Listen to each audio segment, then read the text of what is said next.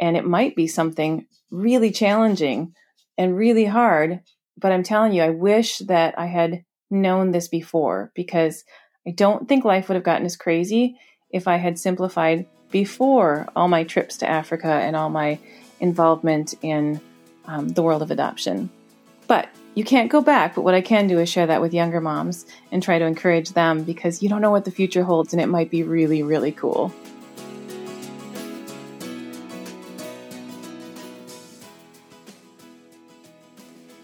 I'm Tina. I'm a wife and stay-at-home mom of 3 boys. Life is full of crazy, and I want to share it with you. I really want to do this podcast, but like you, I don't always have time to sit down and record. So we're going to fold laundry, bake, do all the things together while we talk. I'm glad you're here to walk through life with me.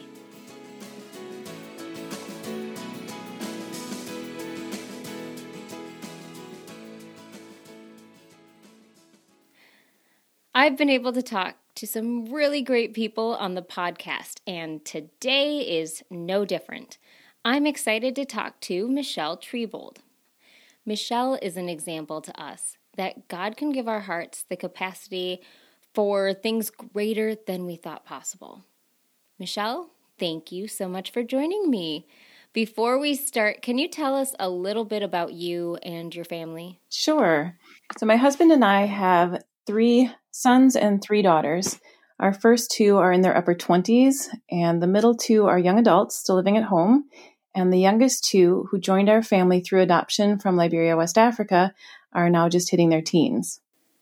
Now, when we were talking on the phone, you told me a little bit about the journey to Liberia that brought your 2 youngest into your home. I would love for you to share that if you wouldn't mind. The journey that brought me to Liberia is actually one of my favorite stories to share. And it sounds a little dramatic, but there's the truth is my life changed with a single phone call. It was in the fall of 2010, and a friend of mine called to tell me about a group of women that went to her church that were on their way to go on a mission trip to Liberia, and they were in need of some donations. And so I agreed to send some with them, and the woman that lived closest to us stopped by. And I'll never forget that conversation. And it's funny, I spoke to her not long ago, and she doesn't recall the conversation, but it was such a life changer for me that I remember it vividly. We were standing by my front door, and she was telling me about her part in the trip. She runs a program for children with special needs who'd been abandoned, and she raises sponsorships for them and provides foster care and training for the foster parents so they can still be in a family situation. And my interest was obviously apparent, because she said, "You should go to Liberia with me sometime." And I might have even laughed. I said, I don't travel. I followed up with something to the effect of, "I really have nothing to offer." And that's the thing that I think most want your listeners to hear today, that don't assume that you have nothing to offer until you know what it is that someone else needs. And she obviously knew that already, because she started asking questions, and it came out that I had a passion for photography and was currently taking classes at a local tech school. And she said, "That's what I need. I need someone to come with me and take pictures of the kids and then help make some promotional materials to help raise sponsors for them." And so a few months later, shortly after my 40th birthday, I was on a plane for the second time. And this time I was on my way to Africa. And Africa had never, ever even been on my radar. Traveling there was not on any bucket list of mine. But there I was, camera in hand, stepping off into this unknown place. And that's really the moment when life changed for me. That is such an amazing story. Now, I know you've been back to Liberia several times. So how did God transform your mindset from, "I don't have anything to offer," to where you are today in your ministry? He had a lot more planned than I was aware of. And it's probably a really good thing, because my trip was very overwhelming. It was beautiful and it was scary. The best part, of course, was being around the kids, taking their photos, spending time with them. That was absolutely the highlight. But as far as being in a foreign country, I was not a huge fan. It wasn't like love at first sight for me. And so I kind of figured that would be my first and only trip. and I came home and made the brochures and things to help them find more sponsors for the kids. But a few months later, I got a call, and an organization had a child from Liberia that was due to come here for eye surgery.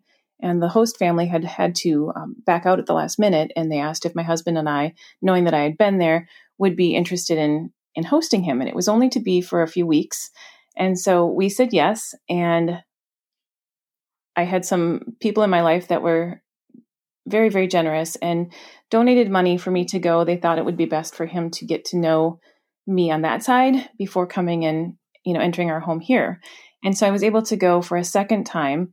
And then he came back, had his surgery. He was with us, what was supposed to be for a few weeks, was extended to quite a long stay. And during that time, our family learned that we can truly love a child that was not born into our family just as much as one that was. So we decided to start the adoption process, not for him. He was just here on a medical visa and needed to go back, but for another child from the program that I had visited on my first trip. So in that program was a little girl named Favor, and Favor had cerebral palsy, but there was something in her eyes. You could tell she understood what was going on. She just wasn't able to communicate back, but there was just something about little Favor that drew me to her. And so we were discussing adoption as a family and thought that we would start the process as soon as we got all our ducks in a row. And sadly, very, very suddenly, Favor contracted what they assumed to be cerebral malaria, and she passed away. It was really hard to just know that a life could be taken that quickly over something that isn't even a thing here. And we decided that we couldn't wait until all of our ducks were in a row. We would never be ready, so to speak. And so we decided to start the adoption process and chose a little girl that they called Hope. And interestingly, I had met Hope on my first trip. There was a pastor that was going out to a remote village, and he was bringing back a child that had been approved to enter the program. But when he got to the village, there was another little girl who had come to stay with her grandmother. Her father had passed away. Her mother couldn't care for her, brought her to the paternal grandmother, and her needs were too significant, and they had stopped feeding her. And so she was in really, really rough shape. And so he brought her back into the program, even though that wasn't what the intention was for that day. And I was there when she came in. I held all the other children in this program, and there was various degrees of special needs, but she was in such rough shape that it actually scared me. And so she was the one child that I didn't even hold. It was actually a little more than a year later when we decided to start the adoption process. And that's the child then, after Favor passed, that we chose to pursue adoption with. So I think it's interesting looking back on it. First of all, the fact that I was in country when she came in is pretty incredible. So I really knew her story from that very beginning, as far as her involvement with the program and what that did for her and how that improved her health and really saved her life. I got to be a part of that whole story, but I hadn't held her. So there wasn't the same connection that there might have been had I already done that, because the adoption process is long and it's scary, especially after one of the kids that you have gotten to know passes away so quickly. It's fun to look back and see how God kind of intervened in all of that. So I knew her and yet didn't have the attachment that I might have had I really bonded with her, because I had no idea at all on those first two trips that I would be later adopting any child, let alone this one. So that's kind of the start of our adoption journey. And then the child that was with us, he needed to go back. His visa was expiring and he needed to go back. So I brought him back to Liberia on the trip that I was supposed to bring this child that on her paperwork was called Hope back here to the States.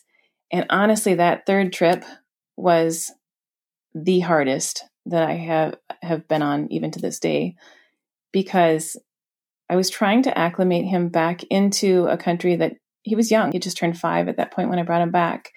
And so he had forgotten a lot and he couldn't understand people, and that put him into tears, which was heartbreaking. So I was trying to acclimate him back in. So he was with me during the 3 weeks that I ended up being there. And during that time, I was denied the visa for Hope, and I left without either child.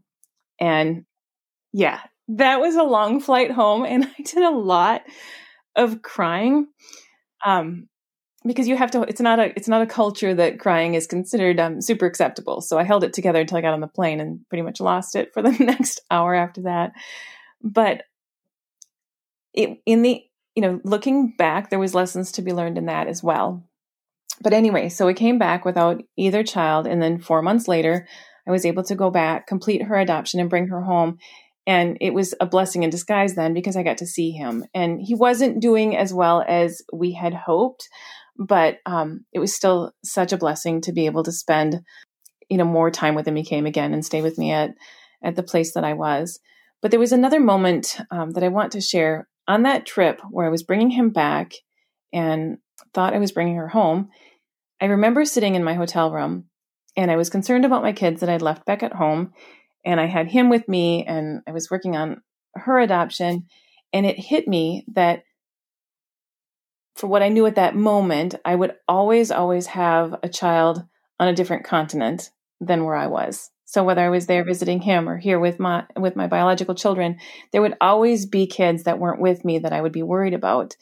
And I really felt like God spoke to me at that moment and said, be where you are. Because I think so much of the time, especially as moms, we worry about everything that we are not able to control at that moment. And that was really a big, hard lesson for me, to learn to let go and trust him with the people and the situations that I was not able to be present with, and to really be where I was. So that kind of got the ball rolling for a greater level of faith in that area. Not that it's something I've mastered, but it's certainly something that I'm working on, and something that I try to encourage, with other moms. That is such a good reminder to know that God is in control, even when we don't understand why we're hurting so badly. So how long was the process from when you left Liberia without hope before you came back? The very beginning of May 2013, we brought her home. And I realized when I went back for the adoption, nobody called her Hope. It was just her name on the paperwork. So when we got home, we gave her the option of Hope, the name that she was called in the foster home, the name that we later learned she had been given at birth, and the name Briley. And every time we got to Briley, she just lit up with a big smile. And so that is her name. Briley Hope is what we now call her, and it fits her. A couple of years later, adoption became an option for the boy that had been with us that first year. And so he's part of our family as well. So that's our two adopted kids.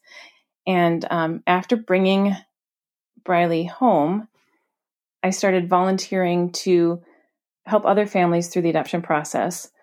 Ultimately, working for the agency that we had used for our adoption, and ended up traveling about every 6 months for several years. So I've made about 17 trips to Africa now. Wow, it's crazy to hear you talk about how you had to release the idea that you need to control children on two different continents, and then God was like, okay, just hang on, let me take care of it, and then he put them all on the same one for you. I love that. Right? Yeah. And the fact that they were on different continents, honestly, that's the reason I was willing to go back on behalf of the agency, because he was still there. Had he been here right from the beginning, I would have had very little desire to continue to travel. It wasn't within my comfort zone at all. But the more I went back, and eventually, eventually he was here. But by that time, I had built a relationship with the children in our program and the people there. And so I was willing to travel and to put myself in hard places sometimes for the sake of those kids.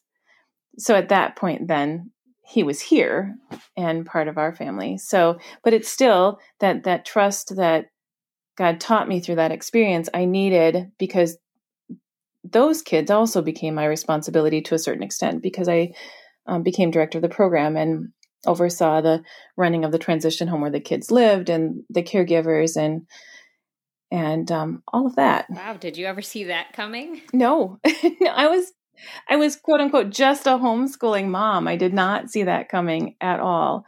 But God can take you to places that you would never even dream possible if you're willing, if you're open. We were watching, the Charleston Heston 10 Commandments, like old. Well, they used, I don't know if they still do it, but they used to play it every like Easter weekend on TV. So we would watch all like 3.5 hours of it all together as a family. And so I found it at the library, and I had our 8-year-old watching it with me. And so we got to the scene, the part with the burning bush, and I paused it, and I opened up Exodus, and I started reading through, and it just gets me. Every time I read through, my first thought is, Moses, would you stop making excuses? You're talking to God, for crying out loud. Like, he knows what he's doing. And then all of a sudden, then every time it strikes me that I do the same thing. I tend to throw my hands up, like I think we might need to go a different direction or, whatever. But, and oh my goodness, God was so patient with him. And he just kept going, and he is so patient with us too. Well, no, you're going to do this, but are you sure? And he's just so gentle in telling us that, no, you just need to hang on and see. I've got it handled. And well, it's true, and I think we're so quick to judge these characters in the Bible that we're like, no, let's bargain this. Let's see if we can come up with something that is a little bit of a better plan. Or we sit in church and we sing, what's that song, Oceans, Take Me Deeper Than My Feet Could Ever Wander.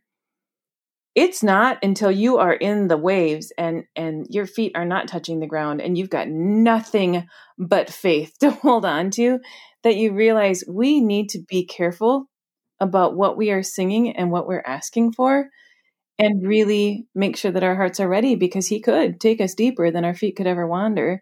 And be careful who we're criticizing, because, man, even if it's coming from a burning bush, if what he's asking you to do is super, super scary, you find yourself arguing and trying to bargain your way into a better plan. I do the same thing with reading anything about the Apostle Peter. You're like, okay, Peter, if you would keep your mouth shut for once, it might be good for you. And then I realize, oh, yeah, that's me. I think that's what's so beautiful about the Bible. I know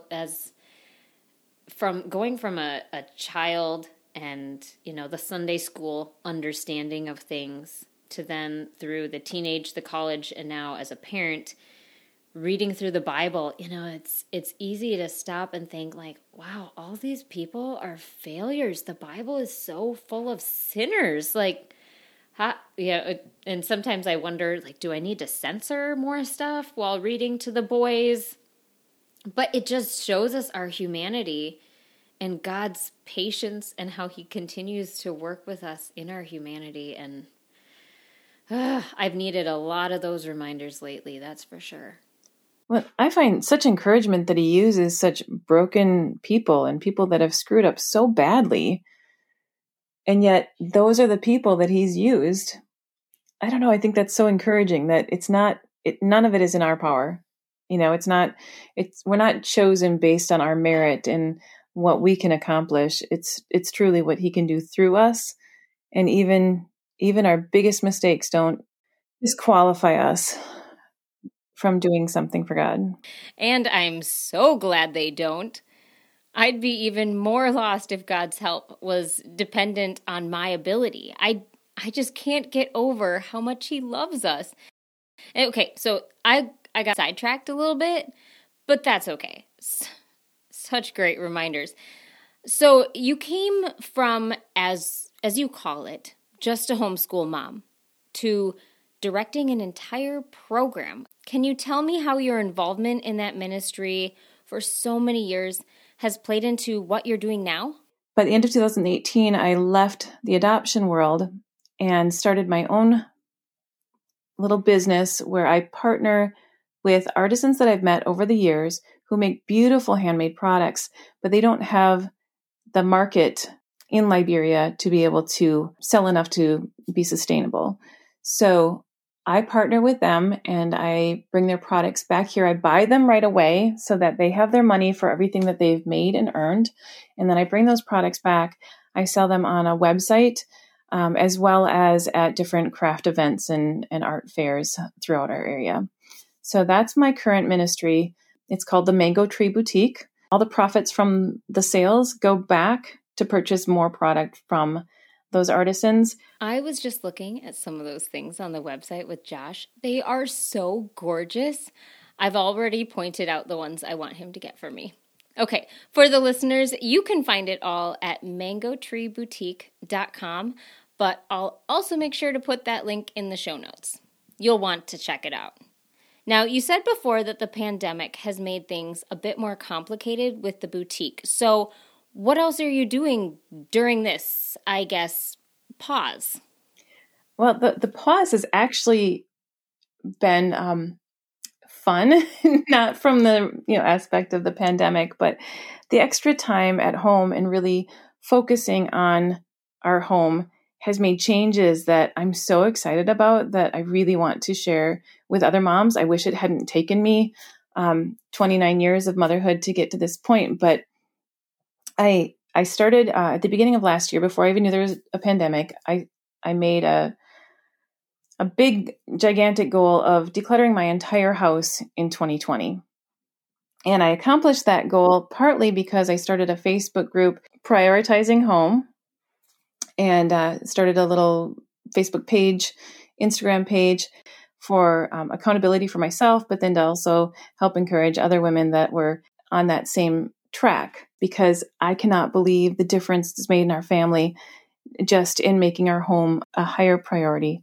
So here we are a year later.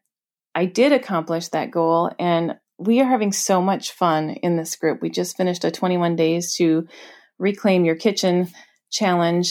We have different challenges most months for tackling another area of your home or a project that you've been trying to work on. It's set up so that people can, when they have the extra time and want to jump in with the projects that we have going at that, during that week, they're welcome to.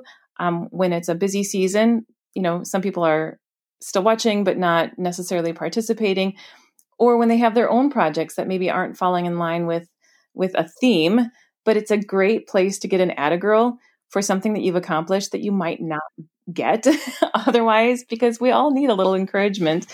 And, it's hard to find these days. It really is hard. Sometimes you do something that took a lot of effort and thought, and no one else seems to see it. I think it's great that you've created a place for that. So tell me a little more about what led you down this path of prioritizing your home. What inspired you to start sharing your path with other moms? The thing that I found with our home is that the more I simplify, the calmer it becomes. We have a probably average size home. It's a home that was actually designed for 4 people, and we currently have 6 people living here. And so it's not that we have necessarily an excess of stuff from American standards, but for the space that we have, it was a lot of stuff. And so I had been trying my entire adult life to get organized. And I thought, what is wrong with me that I cannot ever get organized? I thought I was pretty good at decluttering because I had a routine box that we would put, things that the kids had outgrown or things that we no longer used. It was a constant thing in my home to have that box that then I would drop off at Goodwill or someplace when it was full. But what I didn't realize is everything that was being put in that box, for the most part, was being replaced by something else. So it really wasn't lessening the amount of stuff in our home. And I knew, especially from traveling to a third world country, I was very aware that we have so much more than what people have and people live with in other places. But it's hard to wrap your mind around that when you're back here in this land of plenty. And so even the traveling every 6 months to a place where people live with only the necessities, it wasn't enough. It wasn't until, well, actually, it was when the pandemic hit that I really had the time, because everything canceled, to take a look around and kind of take inventory, for lack of a better term, of what do we really use? What do I really have the space for? And when I significantly simplified or minimized, I guess, I think minimalism gets a bad rap in our society from some people, because they think of stark white walls and nothing comfy or cozy in a room. But really, it's about letting go of anything that doesn't support the life that you are wanting to live right now. So it's letting go of the things, the crafts and the things that you used to do, or the hobbies that you used to have, letting those go and letting someone else that is currently into those things make use of them, and really focusing on the life you have right now and the life that you want to have going forward. So it was getting real with those expectations of myself and letting go of the guilt of the things that I had purchased and not used. That was the biggest transformation. And when we started getting rid of all of those extras, and I'm not a minimalist by any stretch, but what I realized once I got rid of all those extra things, I was naturally getting organized, because it wasn't a lack of ability to get organized. It was just I had too many things for the space that we have available. And so it's been super fun to see my family is benefiting in ways that I wouldn't have expected. Things feel more calm and they're easier to maintain, which gives you more time to try another hobby or spend more time just playing games as a family. It really has made such an incredible difference. And so I'm kind of embracing the opportunity to use even the Facebook group to be able to encourage other moms, because I think if people try it, they'll be amazed at the results.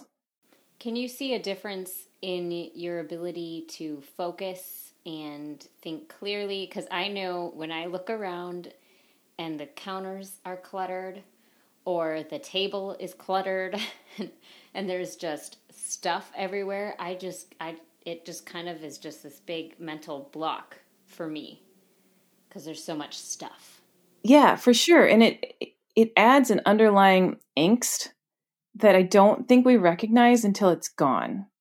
I can even see it if I'm, wrapped up in a project or have the opportunity to be away from home, and for whatever reason, things are not, okay, let's be honest. How many of our families really keep things the way we hope they would in the kitchen when we're away? But if I come home, I can feel the difference in my stress level when those things are let go of for too long. And maybe it's a little bit of fear that I'll lose control of it again, because for the level that I wanted it felt out of control before. I was afraid somebody would just pop in because it would be embarrassing. Now, I prefer a 5-minute warning, but it's okay if somebody pops in. I can welcome them in. I can make a cup of coffee. They can sit at my counter. It's not that it's always the way I would like it to be, but it's not embarrassing. And that's a huge step. No, that's a good point. I think I so often I have this ideal of how the house should look, and heaven forbid somebody see it out of that ideal. But I have 3 boys, so I don't know if I've ever reached that ideal, but oh my goodness. Yes, just to be willing to share your space as it is, and not see that as the most important thing either. Because, once you've decluttered, it sounds like you can just actually enjoy the reason for a visit without that on your mind either. Right. And I think part of it too is having grace for the season of life that we're in. So I do have a full care child. So I do all the things like the, young moms are still doing with their little ones, but mine doesn't make a mess. So I have the luxury of saying to all the older kids in the house, hey, can everybody come and grab all their things and put them away? And it's done. But what I notice is they see their things if I don't have general clutter as part of the natural aesthetic of the room. But if I don't keep things uncluttered, clutter breeds. It's like it magically multiplies, and then people don't even see their own things. So you've been able to, this last year, focus on your home, and you've still done some of your craft fairs and different things for selling the goods from the artisans in Liberia. Now, your name now is Mango Tree Boutique, but the last time we talked, you had a really cool name, and I'm cool with the name you have now too. Like, that's fine. But can you share what the name used to be and what it means? Because I think that was just really beautiful. Sure. So when I originally started it, I named it Kili Kaizu Global Artisan Partnerships. Kili Kaizu is a word from, actually both of my children are from the same county, so it's a word from their grandparents' villages, and it means hope. And it literally translates, my heart and mind believe that it can happen. And so the idea behind it was we were, partnering with these artisans. I termed it Global Artisan Partnerships because I would love for someday this to be an option for artisans from other places as well, but we'll see where God leads. But Kili Kaizu was a meaningful word that kind of embodied what I wanted for this business. Now, unfortunately, it's very hard to pronounce when you see it in writing. It's hard to remember how it's spelled, and it's got dashes in it, all of which make it a tough search online. And so when we were transitioning and adding an online store, that became problematic. And so we wanted something that was a little easier to remember, easier to find. And so we went with the Mango Tree Boutique because that's obvious. It's a boutique, we sell things, and the mango trees are all over Liberia. And it was one of the few names that wasn't already taken. And so it's not quite as meaningful as Kili Kaizu, but that's how we made that transition to the Mango Tree Boutique. But when you're able to actually speak to those who are looking at the products, you can share more and kind of present the whole story, though, even if it's not in the title. Right. Yeah. And our tagline is No Style with a Story because each of our artisans has a unique story to share. And so when I get the opportunity to speak to different groups or to do these events, we can tell a little bit about their story. So each of our products comes with a tag that it was made by, this person or this person and their team. And it just shares a little bit more, makes it a little more personal. And you can physically see the picture of the person that your purchase is helping. That's such a neat idea, to put the face to the name and share their story. And I'm just glancing through some of these things again now. They're just so stunning, so much talent. And it's awesome that you're sharing it with the world and supporting them as you do. Such a great ministry. Now, when we were chatting before I hit record, you said something that I'd love for you to expound on. You said, where you are now is no indication of your future. This isn't all of it. Can you share a little bit more about that? Yeah, I think sometimes as moms, we can get so focused on the season that we're in, especially if one of our children is in a particularly frustrating season. And, there's plenty. I've got 6 kids. There's always somebody that's in some sort of less than fun stage. And I think, 2 things. It's easy for us to look at that challenging behavior that we're dealing with and project it and think, if my child is acting this way at 6, then what is he going to be doing at 16? And so we project that issue for now into later and let it build up bigger in our minds than perhaps it really is. But the other thing is we forget that there's a lot of life yet to come, a lot of experiences that we're going to have. So when I was in the days of homeschooling 4 kids, when I felt like that's all I could get done in a day and I couldn't keep up with my house and do a good day of schoolwork at the same time, it was so overwhelming some days. But I've since learned that you don't know what the future is going to hold. Where you are right now is no indication of where you will be in the future. And so keeping that in mind is, I think, helpful. Right now, I love to travel now. I love to go to Liberia. I miss my friends, and we are so homebound that it's easy to get frustrated with that. But I think if we can use the time that we have where we are and know that that's not an indication of where we'll be in the future, then when the future comes, if we've used that time well, we're prepared. Like if we use this time at home to simplify our homes and work on some of the routines that make life easier, then we have the time and the mental and emotional capacity to be able to take on something, and it might be something really challenging and really hard. But I'm telling you, I wish that I had known this before, because I don't think life would have gotten as crazy if I had simplified before all my trips to Africa and all my involvement in the world of adoption. But you can't go back, but what I can do is share that with younger moms and try to encourage them, because you don't know what the future holds, and it might be really, really cool.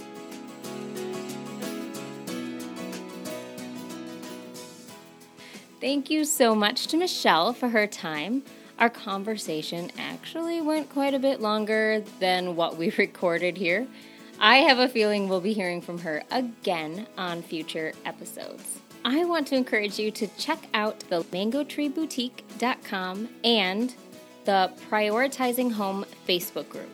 As always, the links for those are in the show notes.